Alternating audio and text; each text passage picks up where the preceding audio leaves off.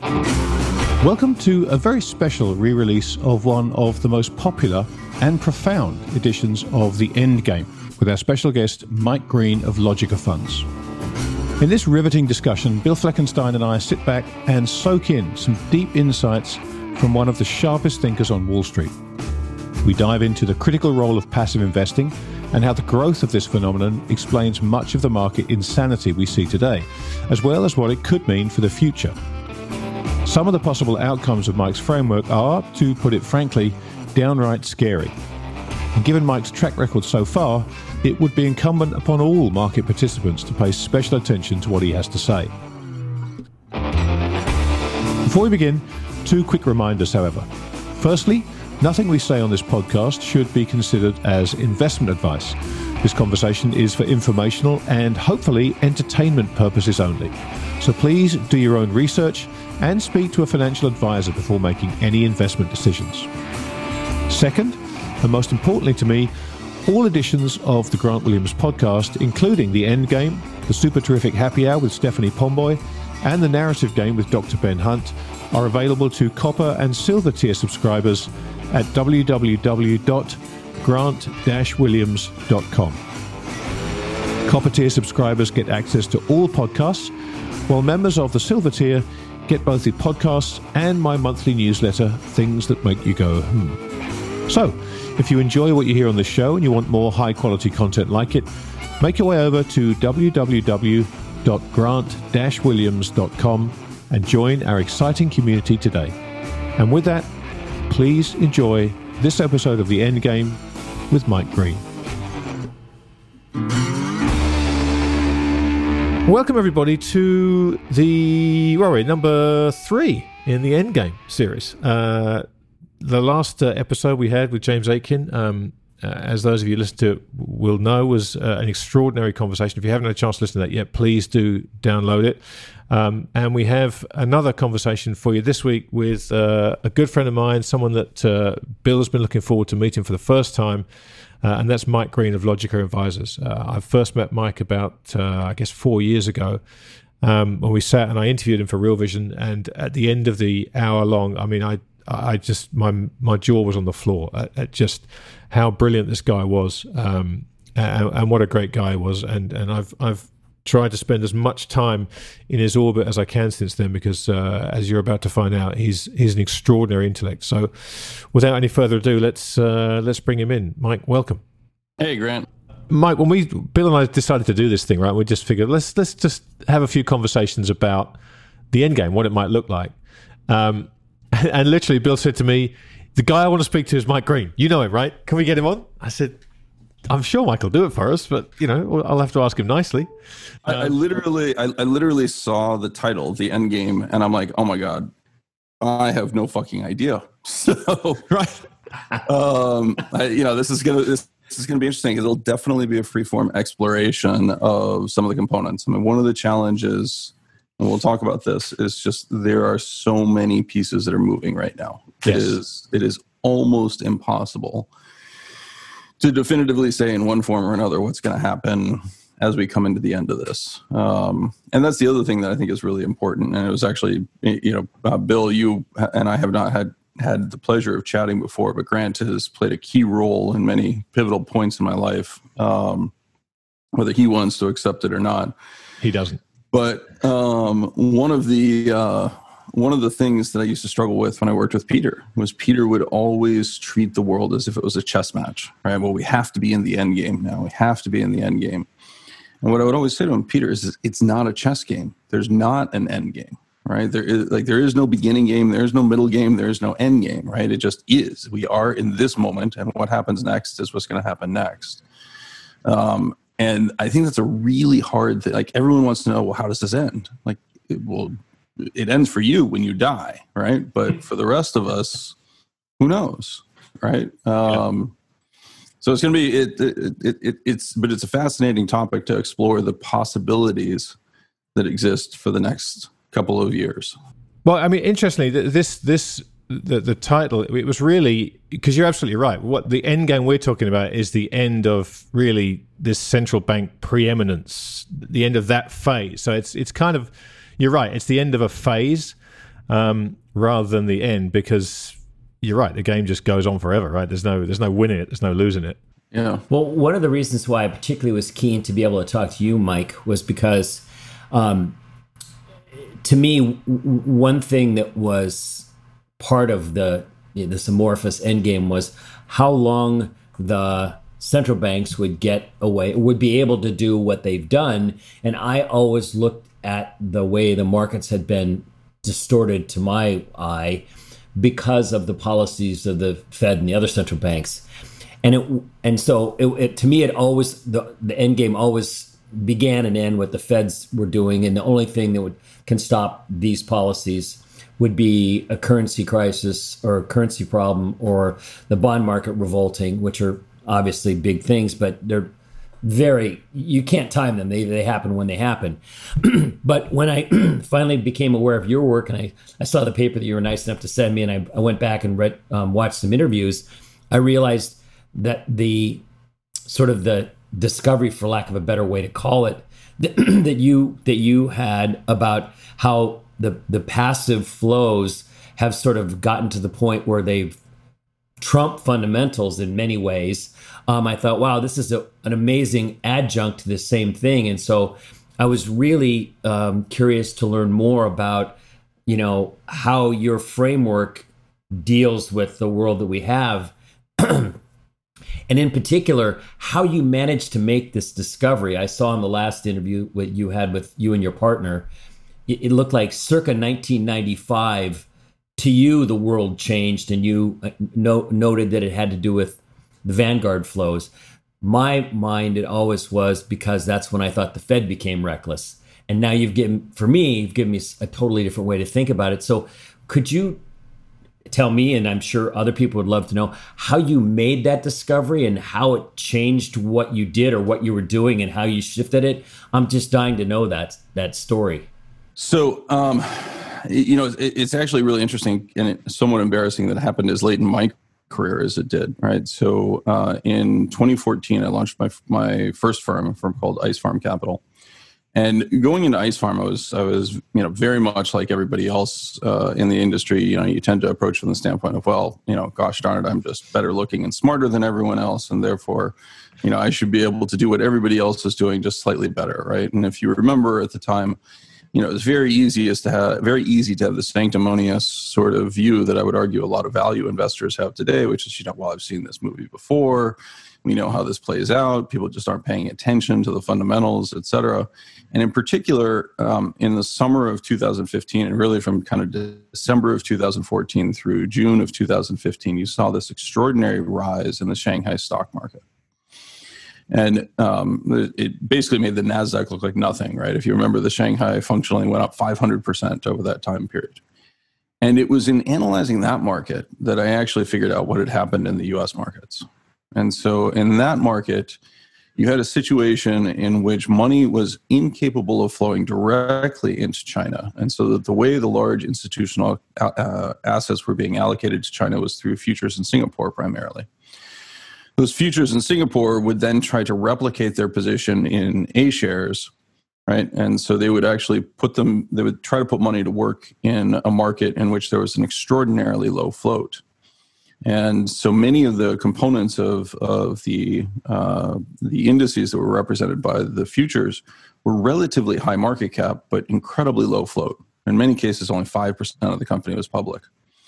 And so when the money tried to go in via the futures and into these names, we began to see this pattern that emerged where the individual securities would go limit up, right? Because there was a 10% limit on which each individual security in the Shanghai could move. The security would go limit up without a single transaction, but that limit would then be reflected in the price of the Shanghai. And so we actually built a program. I had a quant at the time, excellent guy who's now working, still in the industry, still working in New York. But he built a model for us that allowed us to track each individual security that went limit up or limit down with no transactions. And at one point, over 15% of the Shanghai was going limit up with zero transactions. Wow. Right? And just did this day after day after day. The single biggest record was one single security went up 32 consecutive trading days without a single transaction, right? So 1.1 to the 32nd power, right? I mean, rule of 72 tells you got somewhere around 5.5 doublings there, right? You're like over the space of 32 days, right? Wow. And that was, for me, that was one of those things where I looked, I'm like, oh my God, this is what happened in the 1990s. And I went back and I looked at it. And while we didn't have the same limit up feature, we did have this characteristic of extraordinarily low floats where securities were attempted to be purchased in reflection of their market cap. Right. And so if you go back and you look at those dynamics in the 1990s, what you discover is starting around 1995, the single best predictor of performance was what we used to call insider ownership or low float. Right. And so from the period from 95 to 98, that was the single best factor. Now, because that factor had strong correlation with technology, i.e., you had a higher proportion of insider ownership if you had relatively recently gone public. Right. That meant that the money actually began to flow into the technology space. The technology began to outperform dramatically. We didn't used to have factor portfolios. We didn't have an ETF that was the low float portfolio. We had technology funds and industrial funds and consumer goods funds, right? And because the technology funds had such greater representation of this low float dynamic, they began to outperform. They began to attract capital, and that capital needed to seek a home, right? And that home was in the form of the companies that already existed in the technology space. And ultimately, it led to the IPOs, which functionally were identical to what we saw in the 2004, 2005, 2006 time period with the RMBS and CLOs and CDOs, right? Product was created for money flowing into a market. It's the exact same thing that we saw happen in the 90s, right? And so it really wasn't until 2016 and only about a year before I met Grant that actually these pieces really began to fall together, right? And then I really began to understand what had really happened in the 1990s. And I think that's, Mark Twain has the famous expression, it's not what you know that gets you, it's what you know for certain that it just ain't so, right? I mean, I think that's one of the hard parts about our business is that we go in and we are taught narratives and you don't question them. And, if you operate from false premises, then lots of things never fall into place, right? I mean, if you believe that people are prone to feats of idiocy, right, because you saw it firsthand in 1999, or you saw the craziness in 2015 in the Chinese stock market, and you want to believe, well, the Chinese are just gamblers. Yeah. Right. I mean, remember that that was the lexicon. The Chinese people, they're just gamblers, right? Well, what's happened since? They haven't done anything like that since. Right. So was it a short-term mania that took the country and led, or was it actually institutional investors trying to buy and not realizing the impact that they were having on the market? The second one seems so much more plausible to me.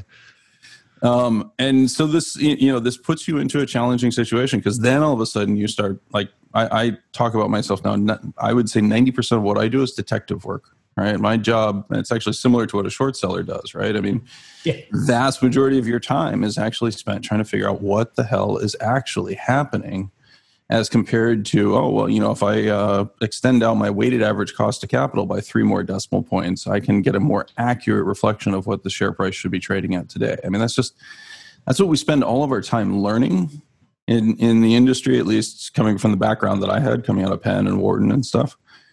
And it's the least amount of time I spend today, right? I mean, I just don't, it used to laugh about Warren Buffett talking about he needed to be able to figure it out on the back of an envelope, right? Well, that's exactly what you should be doing with valuation, right? Because valuation is just mental preparation for yourself, right? You're just being prepared to deploy capital when the opportunity presents itself, whether that's in the British pound because you think that there's unrecognized competitive features that exist in the UK economy, if XYZ, or as simple as the cost of labor on a global basis falls because the currency has fallen,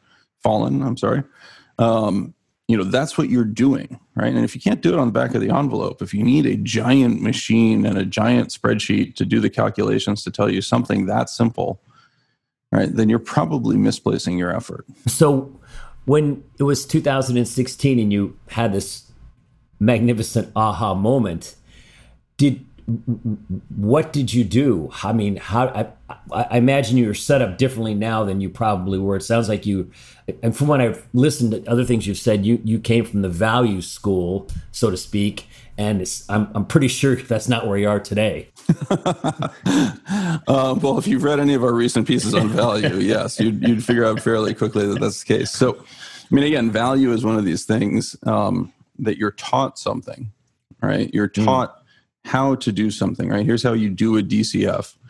My first company was a firm called Value Add Software Solutions, and was actually valuation software that was built in the 1990s, initially marketed to corporations and then ultimately to the buy side. And it was literally designed to offer different valuation techniques, theoretically sound valuation techniques that you could plug in the numbers and get lots of different sensitivity analysis, et cetera, around how much something was actually worth. As I said, I spend almost no time doing that today, right? I mean, the follies of youth, some spend it on women, wine, and song, and others spend it on computer programming. But, the simple reality is that when you do that type of work, what you're really trying to do is prepare yourself so that very quickly you can make assessments. And as we moved into that period of 2015, 2016, things just stopped making sense. And so I had to go back and create a different either narrative or a different story that explained why the dog didn't bark, right? Mm-hmm. I was incredibly fortunate coming out of 2016 in that I met or I re-met Peter Thiel and explained some of my theories to Peter. At the time, I was much more focused on the dynamics of what happened when everybody sold. And so this is one of these things, it's like forecasting the weather, right? If you're missing one little piece, if you miss that butterfly flapping its wings in the Amazon, you're not going to get all the pieces coming together. And so, I recognize the criticality of the role of passive and the role of this increased correlation. All of that work was done at that point. But my focus was primarily on the flows out. And the idea that the direction would turn against us, particularly as the baby boomers began to leave. Now, the reality is that it's a more complex story than that, right? Because while we talk about passive as this monolithic element, right, that it's 40% of the market or 43% is my current estimate in terms of market cap, it's very heterogeneous in terms of its distribution, right? It's not uniformly held at 40%. And the reality is that those under the age of about 40 have an extraordinarily high level of passive ownership, and they're the ones that are buying, right? And those over the age of 65, who are the ones that are selling, really those over the age of 70, they actually have quite low passive penetration. It's between 15 and 20% for those over the age of 65. And as a result, what we're actually seeing is discretionary managers being sold, non-discretionary or passive investors being bought. And that inflation is extraordinary and exponential in its power, right? And a really good detective holds on to little pieces of information, right? Whether it's in a notebook. Ultimately, I find writing something down and then forgetting where I wrote it tends to be the most effective way of remembering this sort of stuff, right? There's the connection in your brain that's created by that process of writing. I never know it's not like I can go back and look at my notebook from, November of 2016 and say, okay, well, this is exactly, where I remember doing this. But what you do is, you grab the little pieces, right? Those little tiny pieces of information. So one of the things that had always stuck in my mind is this idea of cash on the sidelines, right? And many years ago, Mike Shedlock, who I think you both know as well, of the Mish Global Economics blog, he wrote a really good piece talking about the nonsense about cash on the sidelines, right? The cash doesn't change. There's always a buyer and a seller, right? Well, that's actually perfectly true. There is always a buyer and seller, right? And yet the cash levels do change, right? So we see the amount of cash on the sideline change. Well, what you're actually capturing there is the fact that cash has no variance, right? So day to day, it doesn't change in price, but the securities do change in price, right? And so what you're actually seeing in markets is not a measure of a stock or even a flow, right? What you're actually looking at is is history, right? It is not where you can transact. When you see a price on a screen, it's not where you can transact, it's where somebody last transacted, right? And it's an assumption that that next transaction is continuous with that. Now, March was a fantastic example where we got to see lots of discontinuous price action, right? Things that moved in a way that wasn't a single tick step from the last price. That is actually where it becomes really powerful and really interesting to think about how the individual actors behave. And so, went back into my misspent youth and started to build models that said, hey, what happens if I actually take the rules of passive construction and have those players transact against discretionary players that operate under a different set of rules? And Grant may remember I utilized my connections at Real Vision to run a survey of investors. And to my knowledge, nobody had actually ever done this, right? And, actually went out and surveyed investors and said, what's your propensity to buy or sell given valuations? And asked them the question, at 1 times PE, right? On a Shiller type normalized valuation, what's your propensity to buy securities on a new inflow? Well, unsurprisingly, it's 100%, right? So everyone's going to buy at 1 times earnings.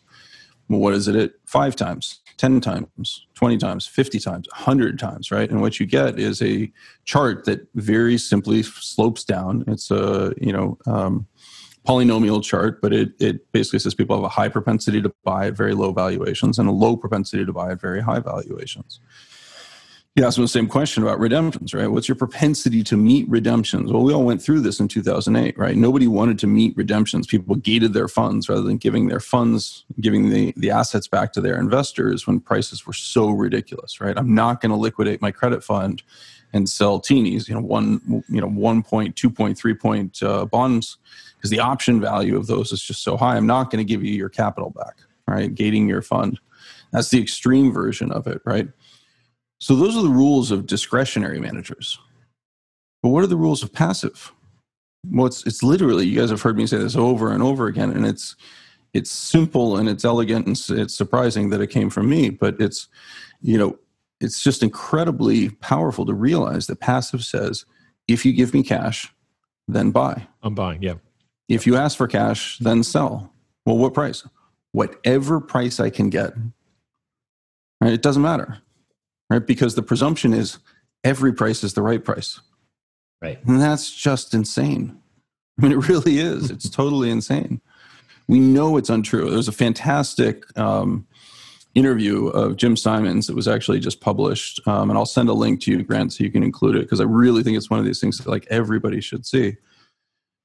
Jim goes straight on to the efficient market hypothesis and just says, look, this is complete crap. It's totally not true. Right. And then proceeds to spend the next 20 minutes talking about the complicated component of Renaissance is not actually the algorithms for how to buy something, right? Or what to buy. The complicated part of Renaissance is the algorithm of figuring out how they are impacting the market as they behave, right? As they respond to their model's signals and buy, and understanding the very complex problem of how do I influence a system that I'm participating in. Yeah. Well, I have an extraordinarily high degree of confidence that Renaissance at $75 billion in total capital and only about $15 billion in the Medallion Fund, $10 billion, I guess. Right? If they're so focused on that, then what should be happening at Vanguard and BlackRock? And I know for a fact that they don't do that. They don't do it. Yeah. Yeah. Well, it's interesting because even on a individual basis. I remember talking to a friend of mine, Lee Robinson, about this 4 or 5 years ago. And we got to talking about the differences between professional investors and, for want of a less pejorative word, amateur investors. And he said that professionals know how to sell. And amateurs don't know how to sell or when to sell, but they don't know how to sell. And so it's interesting to hear you talk about that, as the buying side of it is no problem, because it never is, right? There's always an offer. There's always an offer. 24 hours a day, 7 days a week, someone will make you an offer in that stock. But it's really knowing when to sell and being able to sell when markets get dislocated and people gate funds and spreads widen and people say no bid, that it creates huge problems. Well, you and I in our conversation back in December of 2016 had an interesting conversation, right? Many of the people that last in an industry tend to come in relatively close proximity to a catastrophic event. Yeah. Right. They see the craziness that can actually happen in a market, right? And as a result, they are perpetually terrified. Terrified or maybe aware is the way I would use it, right? But yes, Leon Levy has a phenomenal book. People always ask me for books, right? I mean, one of the best books you can ever read is Leon Levy's The Mind of Wall Street, right? And he talks about the fact that when he was building Oppenheimer in the 1940s, he actually made a very conscious choice to hire nobody who had any experience, nobody who had lived through the 1930s, right? Because he just didn't want people who were afraid. Yeah. Right. You hear the same thing from Stan Druckenmiller. He was handed the reins in the 1970s, and his boss said, "You're not the most skilled, you're not the most talented, you're certainly not the smartest guy here, but you are the youngest guy here, and as a result, you don't have the battle scars that everybody else has, and as a result, you're the guy to lead us through this." Right. It's interesting you use the phrase, the difference between the amateur and the professional, right? I would also just say that, I see this very specifically in youth, and I think it's a very powerful feature.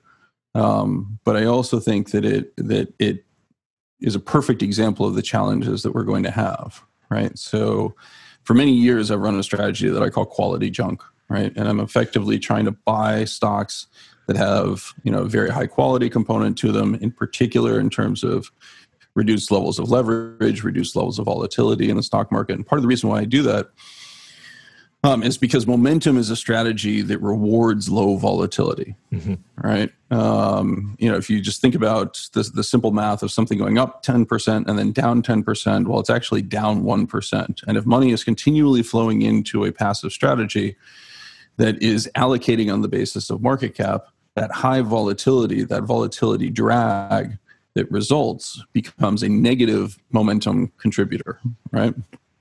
And on the other side of that, junky companies tend to have relatively high volatility, in part because a significant portion of their capital structure is on the credit side. Right? Yeah. So the equity is truly a residual and can move with a tremendous amount of volatility.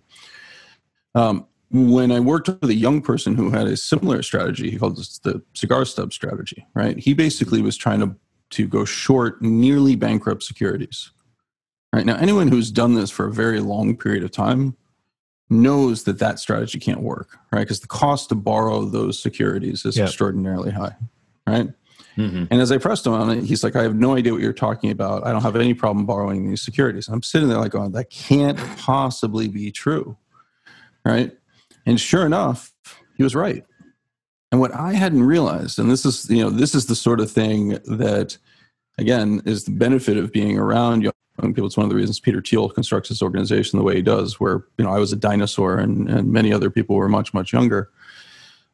Because that naivete, that inability to say with experience, well, I'm not going to look at this strategy because I know it doesn't work, often blinds you to changing market structure. And so this is to answer Bill's earlier question about, how do you put these pieces together? Well, this is another piece of the puzzle, right? Because what you discover is that the reason he was not having trouble borrowing is because Vanguard and BlackRock had become so large, and because they don't make money, and none of us make money running a 0 basis point or a 3 basis point fund, right? In terms of management fees, the way they make money is by lending out their securities. Right. And so what causes a security to go special, it's just like a commodity, right? It passes a pinch point in which the quantity that is demanded is in excess of the quantity that is supplied. Well, when you have someone like BlackRock or Vanguard who has to lend out everything they possibly can in order to create profits off of 0 management fee products, right? The supply of securities available to lend is extraordinarily high. Right now, it's a terrible idea to be borrowing and lending out these securities because they benefit from the same general lift that everybody else has in, a passively driven market, right? The Vanguard Total Market Index basically buys every security out there, right? It's got the largest inflows of any vehicle that exists. But if you want to borrow it, they'll lend it to you very, very cheaply. Right. And so his strategy was an extreme version, was the tail version of my quality junk. And it worked extraordinarily well until, unfortunately, experienced tremendous problems in the February-March time period. And in part because he hadn't actually understood exactly what was happening and exactly why this mattered, and et cetera, right? This is part of the dynamic to explain this long-winded diatribe, right? So if he had come in through a crash environment instead of coming in through a massive bull market, he might have run that strategy with less leverage. He might have been willing to detune it and not try to maximize his P&L, right? And understand that the 5-year history that he was looking at was far from indicative of everything that could happen to that, right? So in that momentum unwind that occurred in April and May, like that strategy just got destroyed, right? So if I can try to pin you down a little bit more, so as 2016, you figure this important thing out. What would your portfolio have looked like generically, say 6 months before you really crystallized this? And then how did it look 6 months later? And what sort of intellectual gymnastics did you have? I mean, how did that go? So the biggest change that happened, and the single biggest, the one thing that I recognized that I had been doing wrong, right? I had for a very long period of time sought out expensive areas of volatility to sell and cheap areas of volatility to buy. And suddenly I found myself recognizing that if the surface was curved, right? I mean, this is you can think of the impact of something like passive on a theoretically efficient surface, like a massive body, right? It creates a gravitational frontier and bends. Right now we're getting off into hippy dippy sort of stuff, but it bends the surface. It literally changes the return surface in the same way that a massive body changes the path of light, right? Okay. Through gravitational forces. And the minute you recognize that optionality is not properly being priced, because the assumptions that go into the pricing of options under the efficient market hypothesis, which actually, unlike many other aspects, sits at the core of all option pricing models, right? Risk neutral arbitrage requires the efficient market hypothesis to be true, right? And that's how all options are manufactured. That's how it's done it's measured on a regulatory basis. What you suddenly recognize is that options no longer behave in the way, or no longer should be priced in the way that they had historically. You need to actually toss out a Black-Scholes model entirely and understand that what you're accessing is non-recourse leverage on a curved surface. And it sounds very mathematical and very full of nonsense, but you can visualize it. The minute you recognize that curve, you understand that doesn't work with an EMH type framework, right?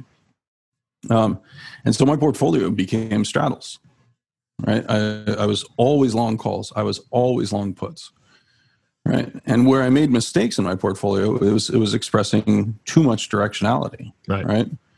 And again, this goes back to the conversations that I would have with Grant. Is I was looking at the sources of volatility selling, where people were providing me with those options even back then, right? And crazily enough, I've run long vol portfolios since December of 2016 in an environment in which until basically the middle of 18, like that was a death sentence, and was fortunate to run it in a way because I maintained both upside and downside exposures, recognizing that this curvature led to both inflation and immediate collapses, that I was able to make it through that time period, right? And now things are obviously leaning much more in my favor. So did the actual security analysis, however you went about it, I mean, that had to have some factor.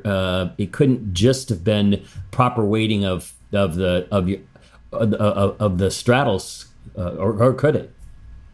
So the irony is that you, over the past several years, you could have gone as far as saying, I'm just going to buy shorter dated straddles on the S&P, and you would have actually gotten paid for that strategy, right? The guys at Cornerstone Macro, they have an options crew that has demonstrated this. I demonstrate it in slightly different ways. But for the past several years, you've been actually paid to own options. And I would suggest that this is part of what you're seeing in the explosion in call buying by many in the retail sector, right? They don't do things that haven't worked, right? They're now piling into this space. Now, I think the way it's being done, at least the way I'm seeing it be done, is not necessarily the right way to do it, but It's a very simple strategy that historically has been disastrous, right? We're all familiar with the phrase 85% of options expire worthless and they all lose money. Like, those statistics are broadly just not true anymore.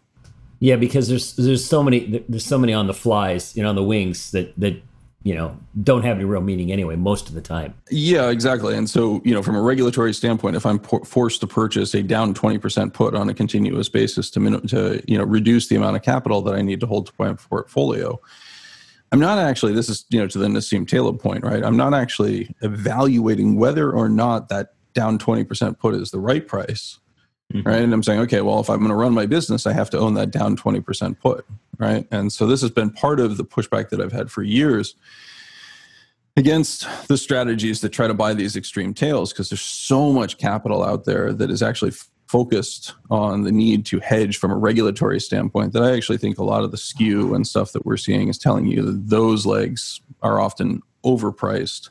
I tend to find the at the monies and the nearer shoulders to be much, much cheaper, which is theoretically what they're selling, right? Mike, you brought up obviously the kind of dislocations we've seen recently and this massive jump in put to call ratios and this huge kind of swarm into options. A lot of that has been placed at the feet of quote unquote the Robin Hood crowd, retail, going back to the 99 days when we saw this phenomenon. What does that change to the market structure done for you? Have you gone back and looked at what happened in the late days of the dot-com bubble to see how this might end? Because we're seeing, the talking about your cigar stubs trade, buddy, what he would have made of Chesapeake and Hertz and all these other things, obviously they would have just carried him out on a stretcher. But is this just a moment in time, or does any of your backtesting suggest that there is a specific path that this is going to take that will look familiar? Well, I haven't seen his portfolio, but at least at last check, he was long. It was short Chesapeake and Hertz. So, okay, that's exactly the point on this type of dynamic, right? So I think it's interesting because I think that the role of Robinhood is overstated, at least on my analysis in much of this, and I'm cautious because I do think it does play a role, right? There's absolutely no question that if single stock options are purchased significantly out of the money in an environment in which prices are largely inelastic, the dealers themselves, as they hedge those options that they've sold, can have the unintended consequence of forcing that price up, increasing their delta, and therefore they have to buy even more to hedge. And I think that that's actually a primary explanation of what has happened with things like Hertz and Chesapeake, where the prices soared, even as the securities themselves were bankrupt, right? The second thing I think obviously that contributed there is that you had many distressed credit investors. Their strategy often involves buying the debt and shorting the equity, right? With their analysis giving them comfort that the equity is worthless, there's uncertainty around the recovery in the debt, and you'll use part of the profits from shorting the equity to offset that, right? Well, those best laid plans and professional insights often fall apart when you're tapped on the shoulder by your risk manager who says, well, I'm thrilled that you decided to buy Chesapeake bonds thinking that they have a recovery of 65 cents, but you're also now short this equity that you shorted at $1.25 that has gone to $6.50, right? And so all profits are gone. Clearly you don't know what you're doing, and we can't take the risk on this position, right? And I think I've talked about this with a couple of other people. I mean, one of the biggest challenges when you look to empirical finance and the idea that contained in those prices is the story of what happened in the past, right? And you have no idea why somebody transacted, right? Did they transact because a risk manager tapped them on the shoulder and said, I don't care what your DCF says, yeah, right? I've got a stock that's moved against us for 400%, like take the position off now. Well, that's precisely when I was running my short only fund. That was precisely why I stayed away from those kind of broken stocks that would get down to those levels where you knew they were going to go to zero. But people don't appreciate the risk management required to actually to have enough of them on the matter. Yeah. So I just basically said, I'm not doing that just because it was too hard. And so that kind of makes me think about, your cigar butt fellow that, it was working. He didn't quite know what he might have known had he seen a different part of the cycle. So as it applies to how you make all of this work, when you see something change, do you have to when we got into the bumpy period, for lack of a better expression, earlier this year, do you have to tweak how you weight different variables to capture this passive factor, or does the risk management take care of itself, or do you have to say, aha, I got to do something different? How do you manage that piece of the equation? So nobody has 100% of the answers, right? Or at least if they do, I haven't been introduced to them, right? So we are constantly aware that there are changes to how we have to manage our portfolio. One of the greatest gifts that I've actually had in joining Logica is that for the very first time in my career, I have a true partner and somebody who I'm truly, who I can't think of a better peer to exchange these types of ideas with. We come at things, Wayne Himmelstein is just absolutely brilliant. We come at things from a completely different perspective, 99% of the time, and yet we arrive at almost the exact same conclusion, close to the same percentage, right? And so, he spent his entire year in math and quant, and I spent his entire career, in math and quant, and I spent my entire career on the discretionary side. I recognized as I went through the 2016, 2017, 2018, and into 2019 markets that my traditional process, which had allowed me to seek out the best values and the best expressions by looking on a global basis and saying, what is the purest representation of what I'm looking for, that began to be almost a burden, right? Because if the core of the problem is the growth of passive in the United States, then, hey, you know what? You got to focus on equities in the United States. The Japanese yen is an interesting story, and there are, I still today, look at aspects of different markets that I've traded and say, oh my God, I wish I could have, exposure to that. But the simple reality is when you find something this big, you just have to focus, right? And you just have to say, look, I want to own this story and I want to own this situation. A flattering experience. I sat down with Seth Klarman and presented my stuff. And at the end of it, Seth said, Mike, this story ends with you dying, right? And I said, what? And he goes, I know it's a dark story, but that wasn't quite what I was expecting you to say. It's like, well, if you're correct, you end up with all the money and everyone is going to kill you. And that's great. But I don't think that's quite true. But it's flattering to have you think that. Can I have some of your money? There absolutely is a component of that, right? This problem is so big and so huge that I just have to focus on it. The second thing is recognizing that the way we construct our portfolios, we treat it, and I use this this analogy all the time. I tell people, it's like we've walked into a casino, we've discovered that the roulette wheel is imbalanced, and it comes up black 55% of the time now, right? Now, if it came up black 100% of the time, the casino would immediately take that roulette wheel out, right? Because this is like, okay, this is so obvious, there's something really wrong here. But if it's coming up 55% of the time, well, statistically, we know there's going to be periods where that goes for an extended period of time across an entire casino. It's not going to matter all that much, right? If you're going to bet at that roulette wheel, you can't adopt a strategy that says I'm going to go 100% black every single time because you're going to be wiped out, right? 45% of the time it's going to come up red, and that's the end of your game. So you have to do some variant of Kelly betting that says, I understand what my odds are. I understand how I've improved my odds relative to the construction of the game. I have an edge, and therefore I'm going to build a particular strategy. And so for us at Logica, that means that at any point of the portfolio, we're only betting about 20%.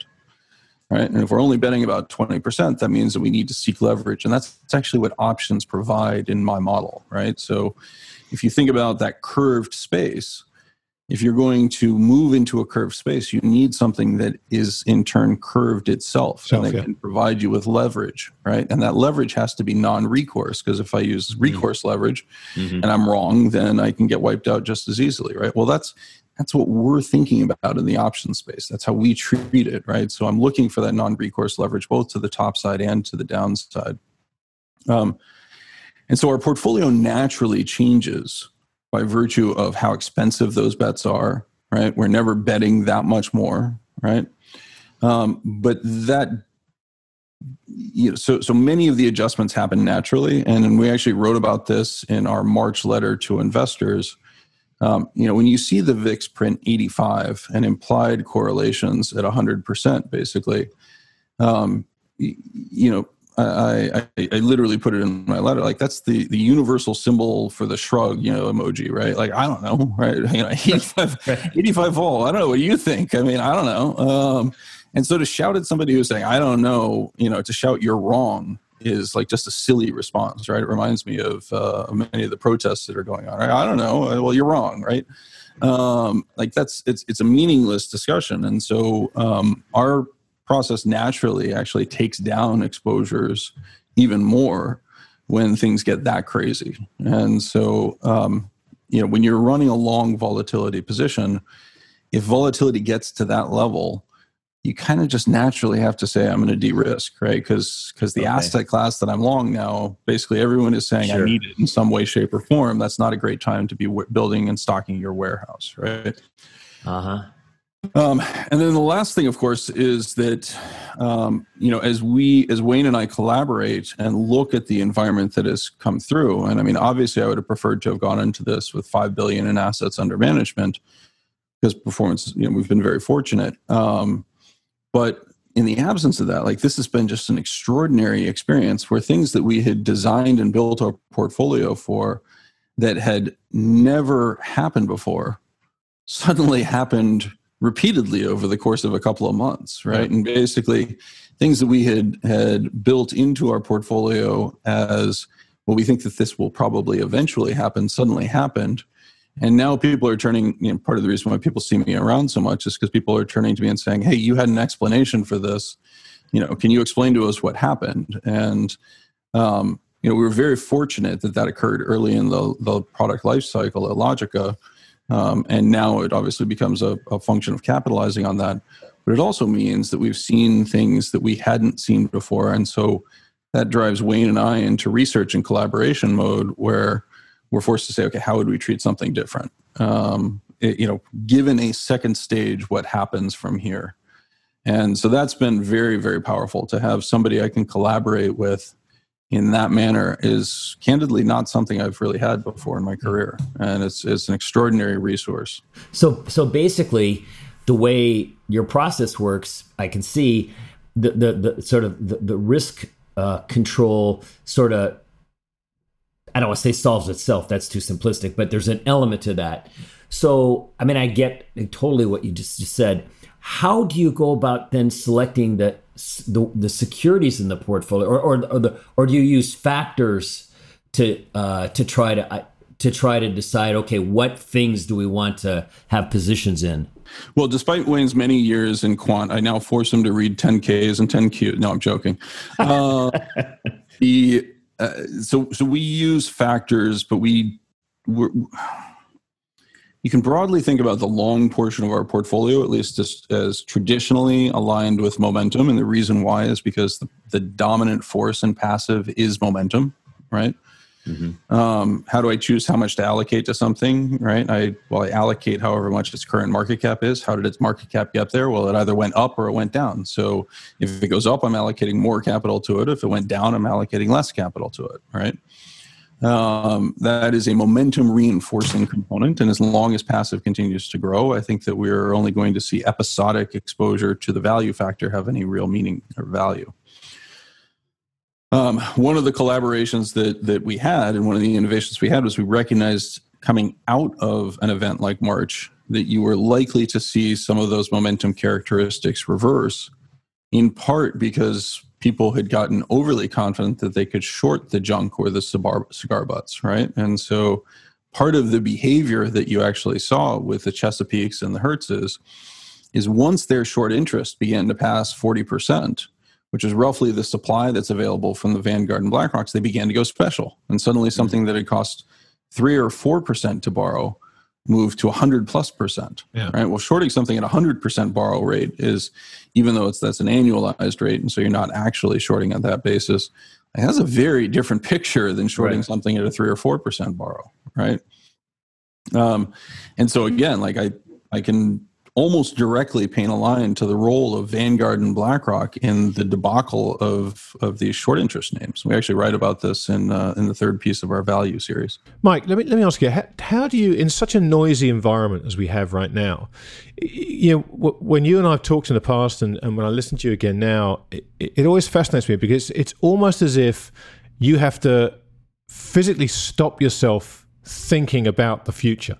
It's almost as if there's a point past where that actually becomes detrimental to your strategy. Because if you think about it too much, you're going to come up with a really smart idea about what might happen, and then you're not going to allow the strategy to do its thing. You might try and get around that or circumvent it. Is that am I right? And if so, how do you do that? Because I know how smart you are, and I know how inquisitive you are about the world around you. That must be a really tough thing to do. So it is very tough not to be interested in all things at all times. And I think that's actually, trying to think about how to say this properly. That recognition that you heard me talk about before, that the problem is so big and that there's so much opportunity in this one space, and that I can't distract myself with what's going on around me. That's a skill set that I think belongs to the old for the most part, or the incredibly talented young, right? And so Peter Thiel obviously had that with the PayPals, and to a certain extent with the investment in Facebook. I would argue that Jeff Bezos demonstrated that by leaving D.E. Shaw and going all in on the idea of an online bookseller, that only he saw that the first piece of this was, no, this is a compact, dense value that I can easily mail and therefore service over the internet. But this creates the platform that I can use to do everything over the internet, right? That sort of focus belongs either to those who are, approaching the end of their career and are like, okay, look, I got to take this shot, or to those who are incredibly young and incredibly skillful in a way that I probably never was. But I have to do that, right? I just have, I have to. And in the same manner, it's actually quite liberating, for the first time in my life to sit here and be able to say, I'm not following the yen on a day-to-day basis, other than understanding the dynamics of flows, and how money coming from abroad or going abroad is influencing my core thesis, right? That's an incredibly liberating feeling in a lot of ways, right? I mean, you've known me long enough to know, like, you send me an email typically at 2:00 in the morning and I'm going to respond, right? It's not because your email is so particularly important to me as much as like I probably was just awake checking to see what's happening in Japan or the UK or whatever else, right? I mean, I spent the better part of 20, I actually wrote about this on Twitter. I spent the better part of 20 years thinking that I was just so interested and so into my job that I couldn't sleep through the night. And it turns out I had sleep apnea, and I was waking myself up and then creating a narrative for why I was awake. But that is a luxury that I have right now, that I can focus on this one thing. Obviously, this passive is a powerful factor I have a gift for understatement. It's sort of self-fulfilling prophecy. If it's a 9-inning game, we're not in the beginning. I'm assuming we're in the middle somewhere. And I can see how this can go on rather indefinitely. Have you given any, but as we both know, something, this is the irony, is something where the concept is flawed, but it's working well, has worked well, looks like it should keep working well. How do you carry those thoughts around in your head? And I know you probably don't worry about how it would end, but you must have given some thought to how long this can go on. So this is actually part of the irony for me when people jump on, Davey Day Global Trader, Davey Global Day Trader, whatever it is. Yeah.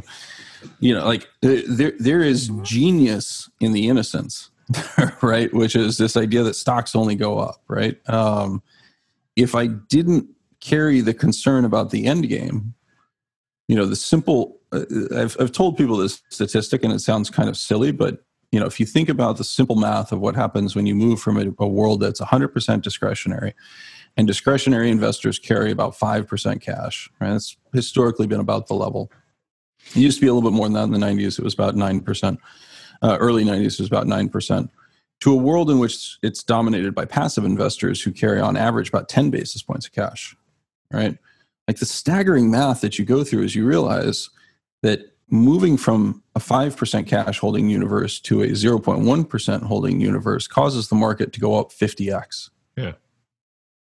Wow. Right? Like that's the only way it works, right? Because the cash is neither created nor destroyed, right? And so given that naivete, hey, yeah, I actually think, Dave Portnoy is onto something when he says stocks only go up, right? Because 50 is a big number. Yeah. Right. Just from switching from one group of holders to another group of holders, and that group of holders is basically set in stone. Now, the problem with that is that simultaneously, it also takes the volatility through the roof. Right. And so if you think about what happens when you're making that last move where you're going from 99.9% passive to 100% passive, what price change is required to get that last active holder to sell? Right? Like it's volatility like you can't even begin to imagine to the top side. Right? But what happens if you are there? You're at 99.9% passive, 0.1% active, and for some reason the passive decide to sell 1%. Right? What happens to prices? Yeah. Limit down? I don't know. Beyond limit down, they literally there's no go to zero. zero. Right? Yeah, exactly. Right? There is no way you can actually, because that's what markets are, right? Markets are the solution for transactions. Mm-hmm. Price that you see is the intersection of supply and demand, not in some, theoretical sense, but it's the point at which buyers and sellers were able to meet and balance that book. Well, if there are no discretionary buyers that are capable of meeting the 1% redemption because they only have 0.1% of the capital, there's no price at which that market can clear except zero. Yeah. Right. And by the way, if it goes to zero, that 0.1% active guy, he's wiped out too. Right. He's he doesn't matter how much cash he's holding. Right. And so, that machine approaches limits far before it gets to that point, right? The volatility becomes so extreme. And I would argue this is what we saw in February, March. It's not that the passive players sold, which is what I was always concerned about. It's that they didn't buy anymore, right? So when the demand came to sell, when suddenly the discretionary managers who had convinced themselves that there wasn't going to be a recession in 2020 and that they therefore were massively underinvested going into August of 2019, right? When they recognized that there wasn't going to be a recession because the Fed had moved aggressively, the yield curve had stopped its inversion, everything was totally fine, right? And they plowed into the cyclical low quality stuff saying, okay, clearly the Fed has gotten ahead of this and we're going to be fine. When they tried to unwind that in February, March, there was no increase in demand from the passive investors because nobody said, hey, here's more money, right? Wow. They just bought what they were supposed to buy. And so you had an order imbalance that was caused by inattentive investors, people saying, I have no idea what you're saying to me. It doesn't make any sense. So Mike, what does it take? What does it take to reverse these flows? What does it take to change passive flows into selling, or can that not happen, realistically speaking, because there's always money coming into this stuff? Because you would think, given the economic backdrop that we've got now, there would be people who would be switching those flows, but it doesn't seem to be happening. And given the Fed backstop, which is now literally, as they've said, unlimited, you can understand why this stocks will always go up mantra actually has some credibility to it. Well, as I said, right, I mean, there's not only does it have credibility, like that's actually true in this model. If you think the passive is going to continue to gain share, and by the way, like I would just highlight, at no point in this did I mention the Fed, right? No, absolutely right. If that is correct, then perversely, as long as you can ride through that volatility, you want to be buying stocks, right? But there's many simulations that I can run. And, I was talking to Leon Cooperman about this, for example, right? And I said to him, like, Leon, I don't think you understand. I realize it destroys my credibility to say this, but I have simulations in which the market goes to zero. And he's like, well, that just makes you sound stupid. And I'm like, well, come March, all of a sudden Leon was like, hey, Mike, what do you think is going on? And we're not that far away from where my simulations start to say, no, you can actually go to zero. Right. So would it be fair to say, Mike, that if there's to be a trend change, albeit for 5 minutes or 5 months, the trend change almost has to be precipitated by these active guys. I mean, that's sort of stating the obvious. But since things have gone as they have for so long, perhaps they have to get extra agitated by a bit of outside events, which is perhaps why it took so much what we would consider obvious negative news that piled up in February and March before it went splat. Is that a good way to think about things, do you think? I think that's exactly the right way to think about it, right? Because, at the end of the day, prices are being set at the margin. The increasingly marginal investor is one of these passive target date funds. The target date funds, people are genuinely shielded from the volatility of the market because they own an uncorrelated asset in the form of bonds, right? And so when the market falls and the Fed reacts to that fall in price by lowering interest rates, what's actually happening there is it's not that the Fed is printing money, but the Fed is printing collateral, right? So the price of the 30-year bond goes up. A portfolio that is, or a 10-year bond was actually the one that really moved. When the 10-year bond goes up in price, a portfolio that is composed of 60% equities, 40% 10-year bonds has seen that 40% rise as the 60 has fallen, and they then need to rebalance by selling 10-year bonds and buying equities, right? If you're running a risk parity strategy, right, where you're running a levered expression of those bonds, right, well, your portfolio should have been largely protected. Where we actually saw the chaos, right, where things really broke, and this is, our portfolios, we actually use rates as a component of a non-volatility downside protection. We looked at what was happening in the rates markets and recognized that the failure of run-in capital when the Fed cut interest rates by 100 basis points basically caused those who had sold call options in the Eurodollar space to be liquidated, right? They blew up. And so when you have an exchange liquidation that has to be settled by auction, right, nobody in their right mind is going to step ahead of that and say, okay, well, the next price is the price right next to this one, right? The continuous price, right? They're going to say, I'm out of the markets until that clears. Yeah. Right. And so what happens? 10-year rates go from $1.25 to 32 basis points. And that's what everybody focuses on. But the crazy part is 3 days later, it was back at 120. What killed people was the move from 32 basis points to 120 basis points, because then everyone who had built their portfolios with rates being the hedge had their hedges destroyed. They moved in the opposite direction, right? And that's where the real chaos happened, right? That then forced the risk parity guys to unwind, right? And as the risk parity guys are unwinding, the target date, the target vol funds are unwinding as well, because they've now realized levels of volatility that say, hey, you should never touch equities as an asset class. Oh my God, these are the riskiest things in the world, right? Let's get out of these things, right? Well, again, this is an incentive component, right? Why do we have target vol funds or vol targeting funds, to use the right phrase, right? Well, we all talk about this, but nobody knows why they exist. Right? I mean, do you guys have any idea why these things exist? Well, I mean, they've kind of grown up out of themselves because, like everything, right? The strategy has worked really well, and therefore successful vol targeting environments beget vol targeting funds. So the answer is that is wrong. The reason that these things exist is because of structured products, right? And what a structured product is a principal protection combined with participation to the upside, right? Well, how do you get that product? What you're actually doing is you're buying a zero coupon bond, right? So I give you $1,000 and you're going to protect my $1,000 deliverable in 5 years, and you're going to give me some level of participation in the S&P. So how do you actually structure that product? Well, I buy a zero coupon bond. Let's say interest rates are 2%, right? I've got 5 years. So that means I get to buy somewhere on $1,000, right? I would get to buy a $900 zero coupon bond that would then become worth $1,000 in 5 years, right? With that remaining $100, I go buy an option. How do I maximize the value of the option? Well, I construct a strategy that minimizes the level of realized volatility, right? So I say, okay, I'm going to have a strategy that says every time vol rises, I sell. So as the option holder, I don't participate in that high volatility environment. That reduces the price of the option and allows me to buy more participation.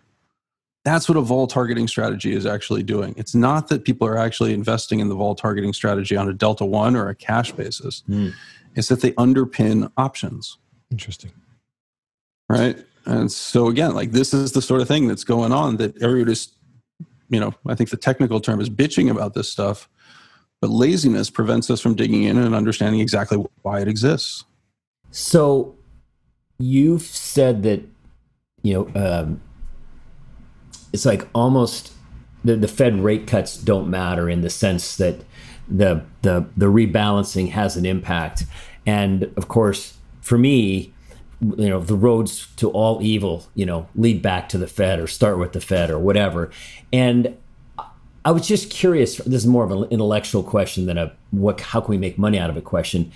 To what extent do you think that if rate cuts distort asset markets and if rates too low change the potential, obviously this wouldn't matter to passive purely, but change the price earnings ratio or price to sales people will pay for active guys will pay. How much do you think that Fed policy, if you will allow that it was slightly irresponsible or more than that, how much did that help fuel if at all, help fuel the rise and the efficacy and effectiveness of the passive strategies?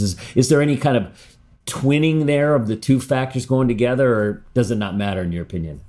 I think everything matters, right? It's just a question of how is it actually influencing things, right? So the way the Fed thinks it works is through what's called the Euler coefficient, right? EULER, right? Which posits that people's propensity to consume is a function of interest rates. By lowering interest rates, you're reducing the incentive to defer consumption, right? You're reducing the incentive to save. That's the hypothesis, right?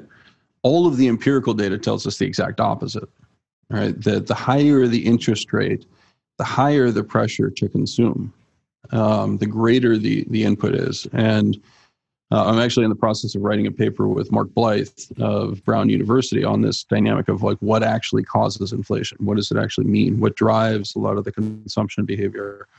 And this reliance on the Euler coefficient actually sits at the heart of all of these Fed models. And it's almost demonstrably inverse to reality. It's part of the reason why you heard me say, like, what I think is actually happening is that the Fed is raising the collateral value of a portion of the portfolio. Mm-hmm. This behavior has obviously not been the dynamic forever. And Bill, I sympathize with your interpretation as the mid-1990s, this time period where the Fed put emerged and began this process. What the Fed put is literally the Fed deciding, okay, our primary concern is with the expectations channel, and nothing captures the expectations channel better than financial markets, right? So I'm going to turn and look to financial markets to help me establish my policy, right? Well, if the Fed cuts interest rates anytime asset prices, risk assets take a tumble, what they're actually doing is they're creating conditions for bonds to have a negative correlation with risk assets, right? And modern portfolio theory tells me that if I have an asset that has a negative correlation with risk assets, it has to, by definition, yield less than the risk-free rate, right? Otherwise, the solution set to modern portfolio theory moves from a backpack problem, 60-40 portfolios, to the optimal portfolio becomes a levered portfolio.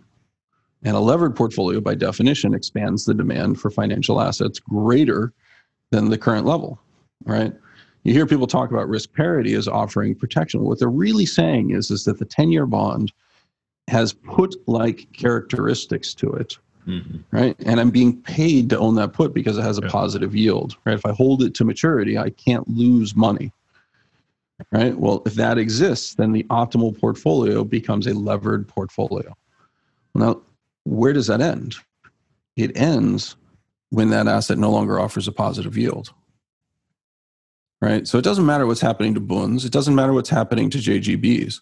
The minute 10-year bonds in the United States offer a negative yield or at zero, right, then you cease to actually have that positive carry put, and those portfolios have to collapse. Now, I don't know if that's the end game, but I think that's the end game. Do you think the Fed has, like, my opinion, the Fed is quite low. I believe they back into things and they react to things. Is your opinion that they actually understand this, and that's why it seems the Fed is less interested in taking rates negative, unlike Europe? I mean, perhaps you and James have had this conversation. I don't know. So James and I have had this conversation. I think James tends to agree with me. I mean, I don't know if you've ever had the pleasure of actually sitting down one-on-one with a Fed governor. They're all very nice people, right? Not a single one that I've seen sprouts horns underneath their headgear. But in really simple terms, like to ask them to understand something that I just made you say wow to, right? Like that's not their job, right? They've never traded $1 billion portfolio, right? They've never actually seen this dynamic of, oh, well, collateral went up in one portion of my portfolio, therefore I have increased risk-taking capability, right? Like they understand what they were taught, right? And so, I mean, interestingly, Jay Powell is one of the first Fed governors not to have the grounding in academics that allows him to have a fully formed opinion of what's going on. And so, like, my opinion of Jay Powell is he's basically just pressing buttons and, oh, that worked. Okay, let's press it again, right? That works. Let's press it again, right? Like, there's no core understanding of anything that's going on. And that's, but I've told my wife this many times. Like, I've been fortunate enough through my career to have the chance to sit down with many of these individuals, and inevitably I come away saying, "Oh my God, we are in so much trouble."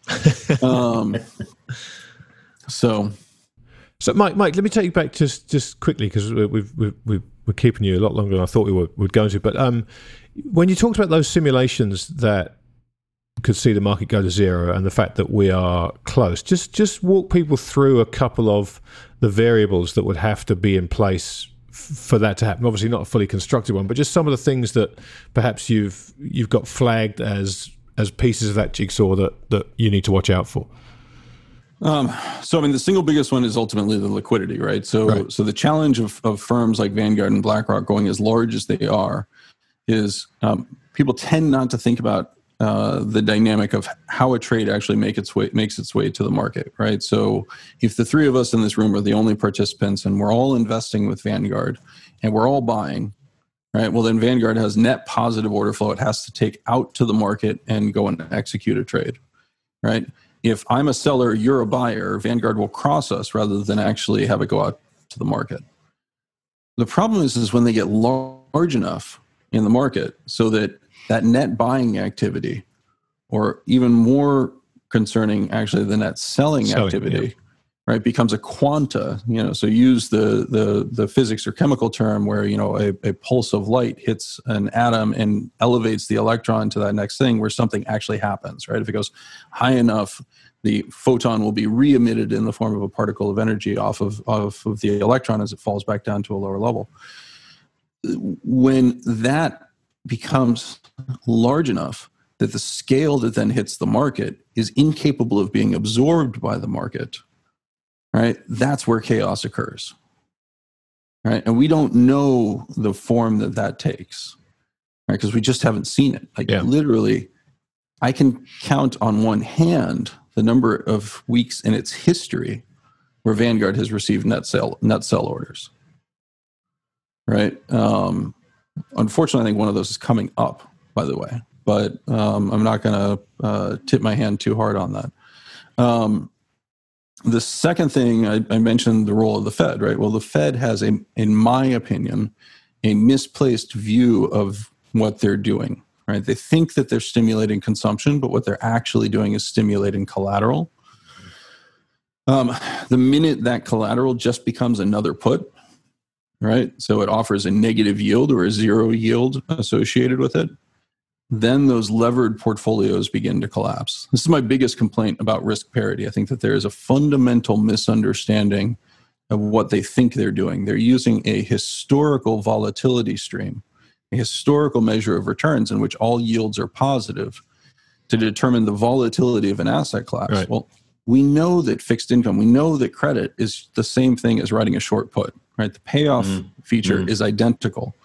And so all risk parity is basically the antithesis of the Nassim Taleb portfolio, right? Let's sell a whole bunch of out-of-the-money puts, right? How do I decide that the volatility is very low? Because we've never actually seen those puts go in the money, right? Well, if those puts go in the money, right, or more importantly, the demand for financial assets collapses because the levered portfolio no longer offers excess return with protection, like, we have no idea what that looks like. Actually, I know exactly what it looks like. We just haven't seen it before. Yeah.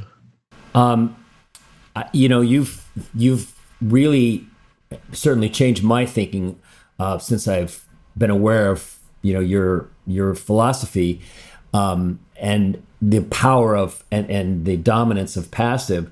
I'd like to flip it around for a second and ask you a question about active management. So I'm still in the dinosaur school of active management, and so. But I've started to think about it more. So, for instance, because of my view of the Fed, I'm bullish on gold, and I think that gold mining stocks, there's a lot of them that represent really good value if you looked at them from a fundamental standpoint. And for the longest time, I couldn't figure out why they traded so poorly. And now I've come to incorporate your viewpoint into saying, well, because there's only 5 people that care, and even though the market's moving around on a daily basis because it's dominated by passive, there's not much passive that flows in there, although there are ETFs. So it's made me think, it just as now it takes a bigger amount of conviction on the part of the active manager to do enough selling to upset the apple cart, it probably likely is, if you had a group that you felt like this, somebody else might make the case about another industry, it probably takes an even bigger commitment on the part of what's left of the active crowd to get the stuff to move, because it doesn't really go with the flow of what's happening in passive. Am I thinking about that right? Or, I mean, is there still hope for some of us? Yeah, no, unfortunately, I think that's the right way to think about it. Because that's what it requires, right? It requires such extraordinary conviction on the part of non-gold managers, right? Because at the end of the day, gold managers are already fully convinced, right? Like, Correct. I don't need Correct. to pitch somebody who's, a gold bug on, like, oh, well, here's the attractiveness of why you should own gold, right? Yeah. I broadly think, and actually I think I'm going to write my next piece, having hopefully extricated myself from some of the value debate now, on the role of gold, and hopefully it's interesting. But I do think that there is that idea that you need to express such extraordinary commitment, not just from the group who already owns it, because they've spoken already, Mm-hmm. Right? Exactly.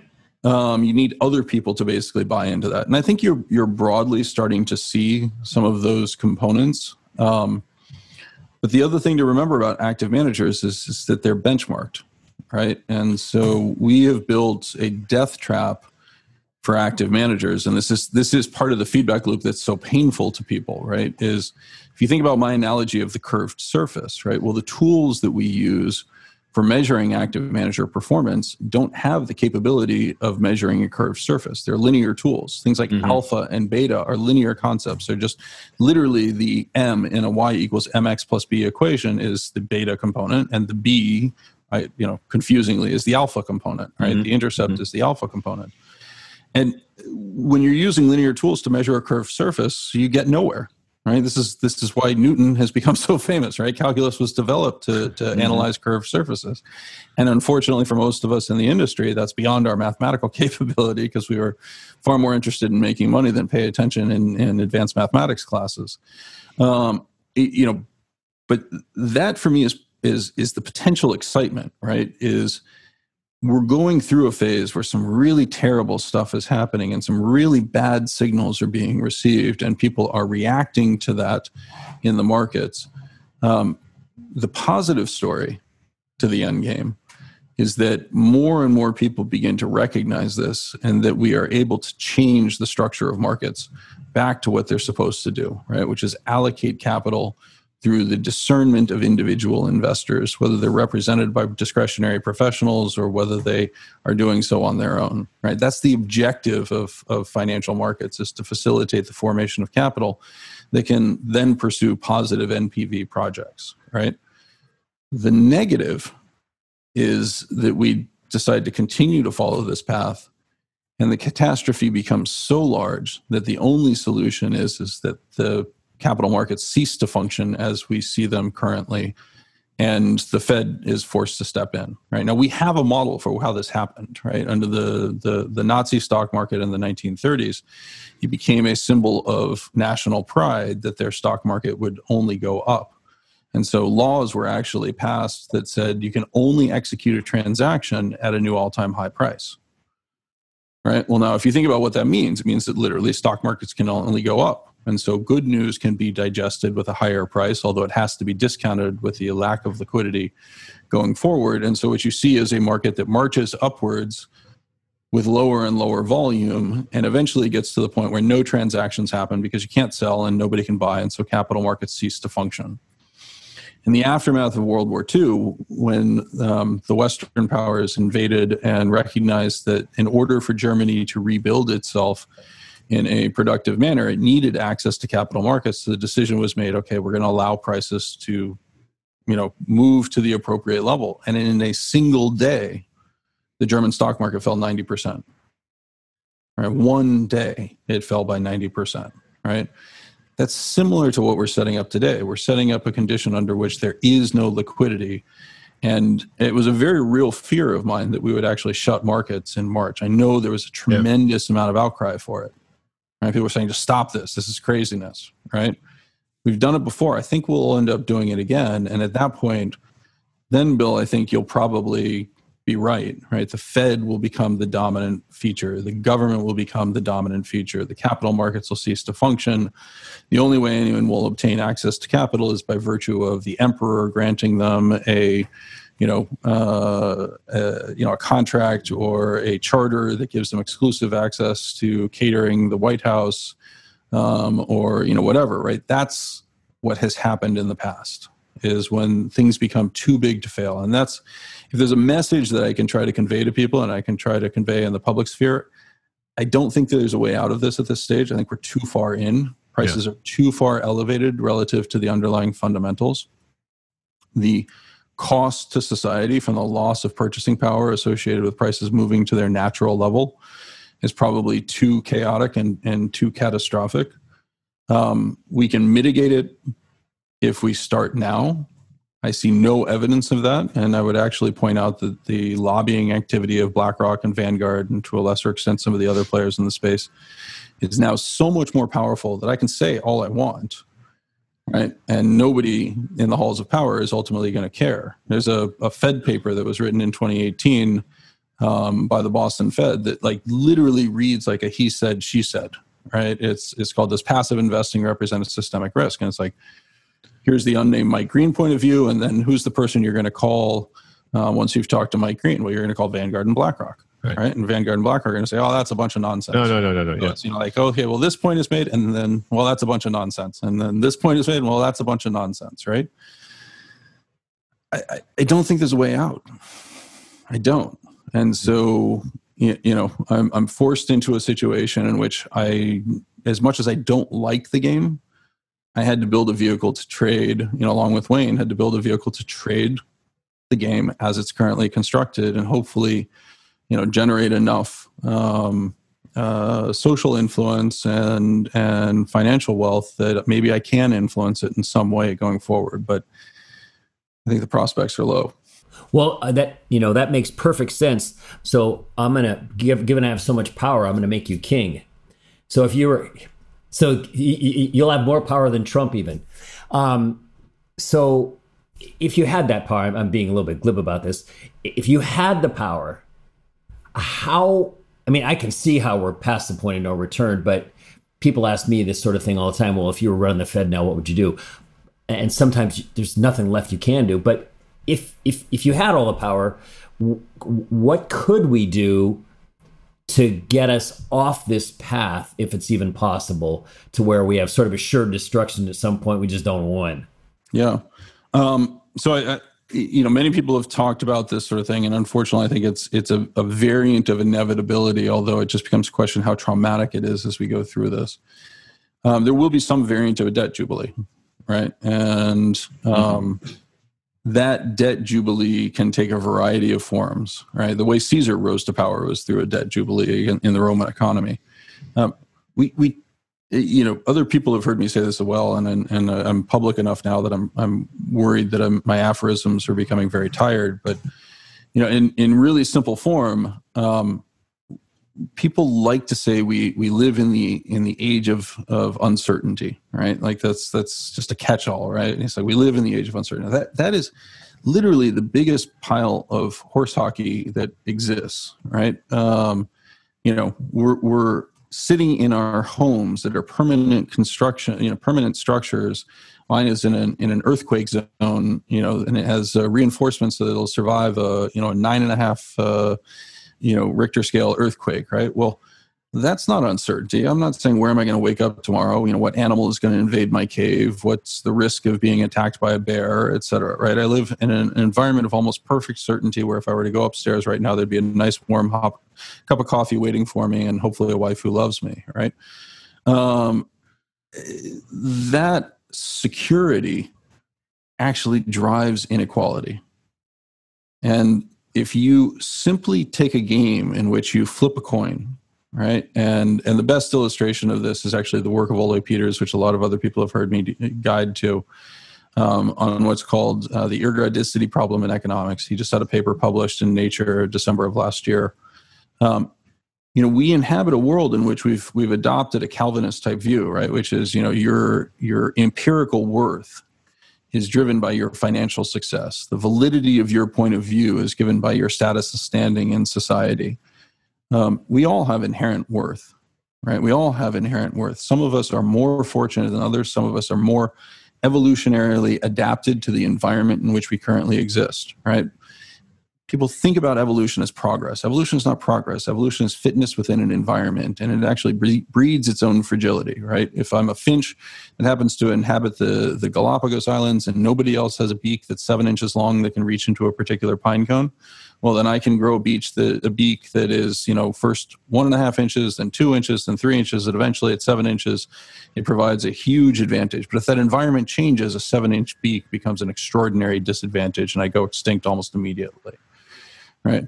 What we have done is we've created a system that is so stable and where the focus itself becomes stability, right? Preserving the status quo, that we've created all the problems of specialization and fragility and inequality associated with it, where very few members of our society control so much of the resources and are actually in a position to defend those resources, right? Google can buy any threat. Somebody comes up with a better search engine or a better product like Waze versus Google Maps, right? Well, what do? They write a $2 billion check to buy it, right? And create enough certainty for the founders of Waze that they can't turn down that check, right? That sort of environment needs to be disrupted. And Stan Druckenmiller had a fascinating proposal that is like, on its surface, it feels like the opposite of a technocrat, right? But his proposal was, every Fed meeting, there should be a random number generator that if it spits out a particular range, the Fed randomly raises or lowers interest rates by 25 basis points. Mm-hmm. Right? Why would you do that? Well, simply because it reduces people's willingness to engage in levered speculation. Mm-hmm. Right? Those are the sorts of things. Like we need to focus, and Nassim Taleb, God bless his, irascible and totally unenjoyable soul, he's very focused on this idea that we need to, in some form or another, create the systems and feedback loops that cause, that reduce fragility and, enhance, not stability, but robustness. Yeah. Right. Yeah. And that's where we need to head to. right? That's what antitrust legislation was originally designed to help do, depending on how you want to think about it, right? But it's absurd that we have institutions like Vanguard and BlackRock that control as large of a share, particularly of the flows into American retirement savings, et cetera, and that they're not treated as systemically important financial institutions. Vanguard has no idea how to unwind. None. No. Right? And I publicly challenge them to debate me on this point. And I guarantee you they will not. Because they have everything to lose and nothing to gain. Right? But that's the core of the issue that we face now. Is just that, you know, we have this misconception about how things work. And I would strongly encourage people to take a look at Ole Peter's work to understand that things like inheritance taxes that lead to a redistribution of resources, those actually enhance robustness. Right? When you can consolidate wealth across generations in the way that we currently do. And I mean, this is absurd. I work for ultra high net worth individuals, right? That's my job. And so in many ways, everything I'm saying probably feels to many of my clients that I'm advocating against their interests. But part of what I'm actually saying is that your interests are increasingly poorly served, right? Being a centimillionaire in a world in which a few people are emperors or billionaires, right? Like we have these nonsense debates around who's the most powerful person in history. Well, the most powerful person is always the person who can put a gun to your head and pull the trigger, right? Or a spear to your throat or whatever, right? Like at the end of the day, the governments have become so powerful and so strong that they're able to do almost anything they want. And we're seeing that in its fully formed, format now that we're abandoning any pretense that we actually need to pay for things. Yeah. Right? I mean, that's what the implementation of MMT actually is. Well, MMT kind of coincides with you just hung a curveball for me, or I want to hang one for you. No, the debt jubilee concept, because it's something Grant and I have talked about, and it seems like you're one of the few people I've heard actually mention it. It's something I feel like is inevitable. It seems like Japan would be the first place, given what they've already accomplished. You spoke about the yen. You've obviously paid attention to Japan. So do you want to just give us your view on the debt jubilee and what might trip it off or kick it off? Well, typically what kicks off the debt jubilee is that there is so much societal pain associated with the repayment of debt that it is recognized you're either going to have a wholesale revolution at the lower level, at the lower end, or the elites have to forego some of their claims against them. Right. And that's what a debt jubilee is the rich people saying, okay, we're going to forgive a certain amount of the claims held against the poor people. Right. And we're going to do this in the name of social stability. Now, inevitably, it happens at the barrel of a gun. Right.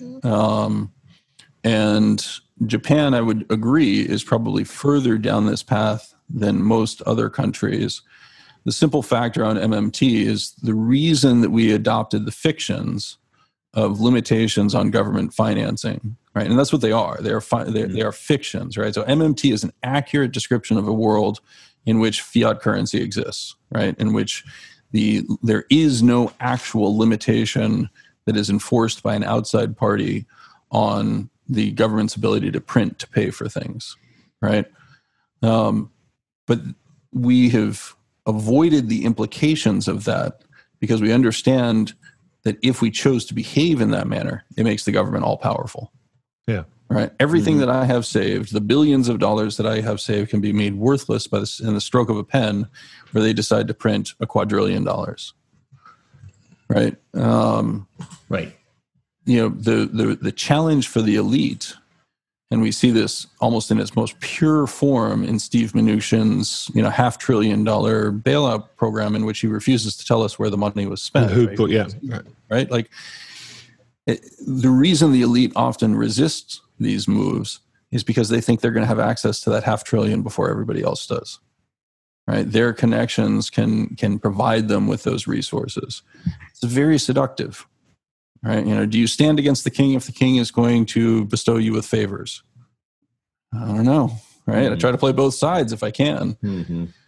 Right? So I think, unfortunately, MMT is, the recognition of MMT and the misunderstanding of of that that it is prescriptive and that it tells us what to do as compared to what can be done is part of the problem, right? If I were to do things, I'd probably do it totally differently, and it would be almost impossible to resist the temptation to salt away a couple of $1 billion for my friends and family, right? So I'm not the right guy for the job. Yeah, well, I mean, it's. I don't think there is a right person for the job. That's the problem at this point, right? The job has become essentially impossible. We've talked for a very long time, and I apologize. No. Don't apologize for anything. I mean, seriously. Fascinating. What people tend to forget is what actually happened with the New World is it wasn't that it brought incredible resources, although it did, right? That's important. But more importantly is it gave people an exit voice.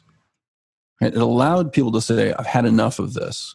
If you don't treat me well, I'm going to go to the New World. Yeah. Right? And I'll take my risks with various other things. But at least I'm not going to put up with your nonsense anymore, right? And so there is a direct line that can be drawn between the rise of the social welfare state, right, particularly in places like Scandinavia. There's actually direct contemporary accounts in the 1870s of newspapers writing about the challenges that industrialists were having in Sweden in obtaining labor, because everybody in Sweden was basically taking off and going to the New World to go hang out with their friends and family that had unlimited access to land in places like Wisconsin, right? And in response to that immigrant outflow, that exit voice, people quitting a company, which is really all a nation state is, and saying, I'm going to go work for somebody else, right? In response to that exit voice, they said, hey, wait, here's a benefit package for you, right? Like they can't match this for you in America, right? We promise we'll take care of you at 65. Right now, 0.1% of the population lived past 65, but at least it was something, right? We're going to protect you against the abuses of a system. We're going to offer you XYZ in terms of transparency in a court system, right? We're going to introduce something that looks like the American Bill of Rights.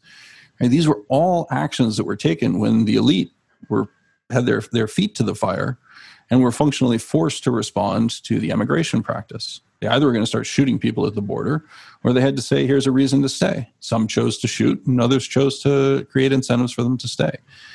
We don't have that anymore. Yeah. I have this discussion with people in the United States regularly.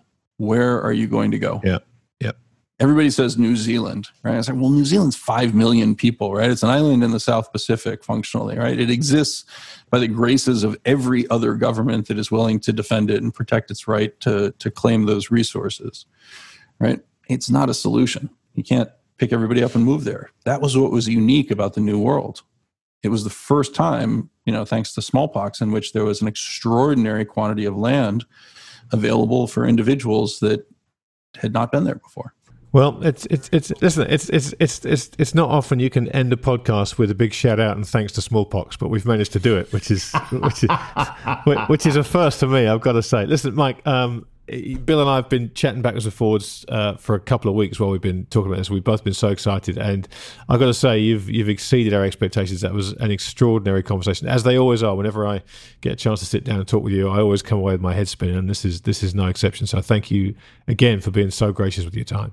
And thanks. Thank you for sharing your insights, because they're particularly unique, and I think they're right on. Well, it's very kind of you both to say, Grant, you've played a singular role in helping me in my career, and I thank you both for the opportunity to speak. Well, listen, let the people out there listening who haven't read your stuff and don't know where to find it, give them the full menu, because they're going to want to dig into all of it from now. I guarantee it. So our website is logicafunds.com, www.logicafunds.com. There you can find our white papers under our blog and research. You can follow me on Twitter at @ProfPlum99, and you can follow Wayne at Wayne Himmelsing. And now, this is one thing I meant to ask you, because I forgot. I kept meaning to ask you this. Your avatar on Twitter is Vizzini. Vizzini from The Princess Bride. Yeah. I think I've told you this story before, but look, in really simple terms, it is a reminder that often the game you think you're playing is not the game you're playing, right? And so Vizzini fancies himself the world's smartest man. Galileo, Einstein, et cetera, are all morons. Morons, yeah. And yet he doesn't consider that the parameters of the game include the condition that Wesley has immunity, Spike or the Dread Pirate riots, right? Exactly, has immunity to iocane powder, and so he's playing a totally different game than Vicini thinks. And every time I've lost money of any significant quantities in my career, it's because I made an assumption about the rules of the game that did not encompass the actual parameters of the game, right? That somebody was doing something that I hadn't considered. And so, I had no idea that I was going to be well followed on Twitter. I had absolutely no idea that I was going to be able to influence people in that manner whatsoever. And Twitter has been an extraordinary platform from that standpoint. I've been very fortunate that people pay attention to my ramblings. But with that said, that avatar is an outgrowth of that. The recognition that the real risk is that you don't understand the game being played. And I would just say that with coronavirus, by the way. Like, I have this discussion with my wife on a regular basis as she tries to fill me in on the statistics and the data. And I'm like, look, Jen, I understand what you think you're telling me, right? But the incompetence that surrounds the response that we've seen tells me that there has to be a game that's being played that's different than what we think. Yeah. And so I've said this elsewhere, like, I think the disease is not the game. There's something else afoot. And when we figure that out, it'll all make sense. Well, I think we've touched on a number of potential other things that are afoot in this conversation. So I think it's incumbent upon everybody to kind of try and figure out where the roadmap leads. But again, Mike, listen, I love every minute I get to spend with you. Hopefully we can do it in person again soon, because it's been way too long. Take care. Thanks a lot, my friend. Thank you. Take care, guys. Thanks. Boom. There we go. Wow. Right? That was unbelievable. Yeah. I have never had one, it's a radical idea that he has, but I've never had one idea that was so radical and so different, change my thinking so fast as what his did when I first started reading about it and understood what he was saying. And then when I saw the paper that had the coincidence of 1995 and that, I just thought, wow, the combination of the two things, there has to be an overlap. Yeah. But maybe it works through the 60-40 kind of thing, like you said, the collateral piece. But I'm just blown away about how well it describes what's happened, how well it kind of fits with some of my gut feelings, probably yours as well. And probably there aren't very many people who understand this viewpoint. Yeah, no, it's look, Mike, the biggest compliment I can pay Mike is that he's an even better man than he is a mind, and he's an extraordinary mind. I mean, he really is. I've been fortunate to spend a fair bit of time over the last few years talking to Mike, and every time I do that, I have everything challenged, as you said. Your worldview is challenged, everything you think you know is challenged, and that's so healthy. It's had an impact on, ever since I got that, I started thinking about, my own little fish pond, the metals and miners. I thought, well, that's why they trade the way they do. And when I figured that out, then the non-response that you see on times and the noise level, it doesn't bother me like it did before, because I would think before, oh my God, does somebody really know something? I think, well, they can't really know that. And now it's like, it's just fucking noise. That's what it is. Yeah. Yeah, it's Occam's razor sometimes. It really is. Well, look, Bill, all that remains is for us to thank everybody out there listening. The response we had from our last episode with James Aitken was fantastic, and I'm pretty sure this is going to be the same. But if you do get a chance, please take a moment to rate and review the podcast in the iTunes store. It really helps awareness. It helps us climb up various charts of one form or another. We're number one in Luxembourg, Bill, apparently, I was told last week. All right. I'm sure Ulf Smolfson is devastated that he's been knocked off the top spot, but it does help more people find us and listen to this. And if you've been with us from the beginning of this and the last episode, you realize just how important this stuff is for people to hear and understand. So do that for us. Would be much appreciated. You can follow me on Twitter, should you wish to do so, at TTMYGH. And I'm at FleckCap. Yes, he is. And we will see you next time, once both our brains have had a chance for the fans to run them to cool down a little bit. Thanks for listening. That was great.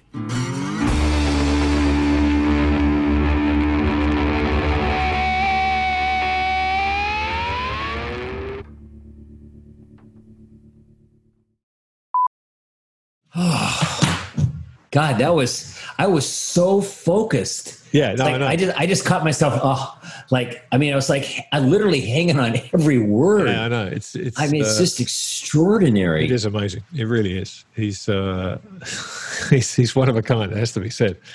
I always, as I said, I've said this before, but whenever I speak to him, he simultaneously makes me feel dumber and smarter than before I started talking to him. You know what I mean? It's just the dumber while you're going through it, and the smarter after you get a chance to go listen to the replay. Right. Exactly right. All right, well, I'm here. We're doing the interview. And I can't stop myself from taking notes. Not about what I want to ask him. About just points things to remember. And I kept saying to myself, well, you can go listen to this again, but I just couldn't stop. I couldn't stop myself. No, in the moment, it does that. Nothing we discuss during the end game should be considered as investment advice.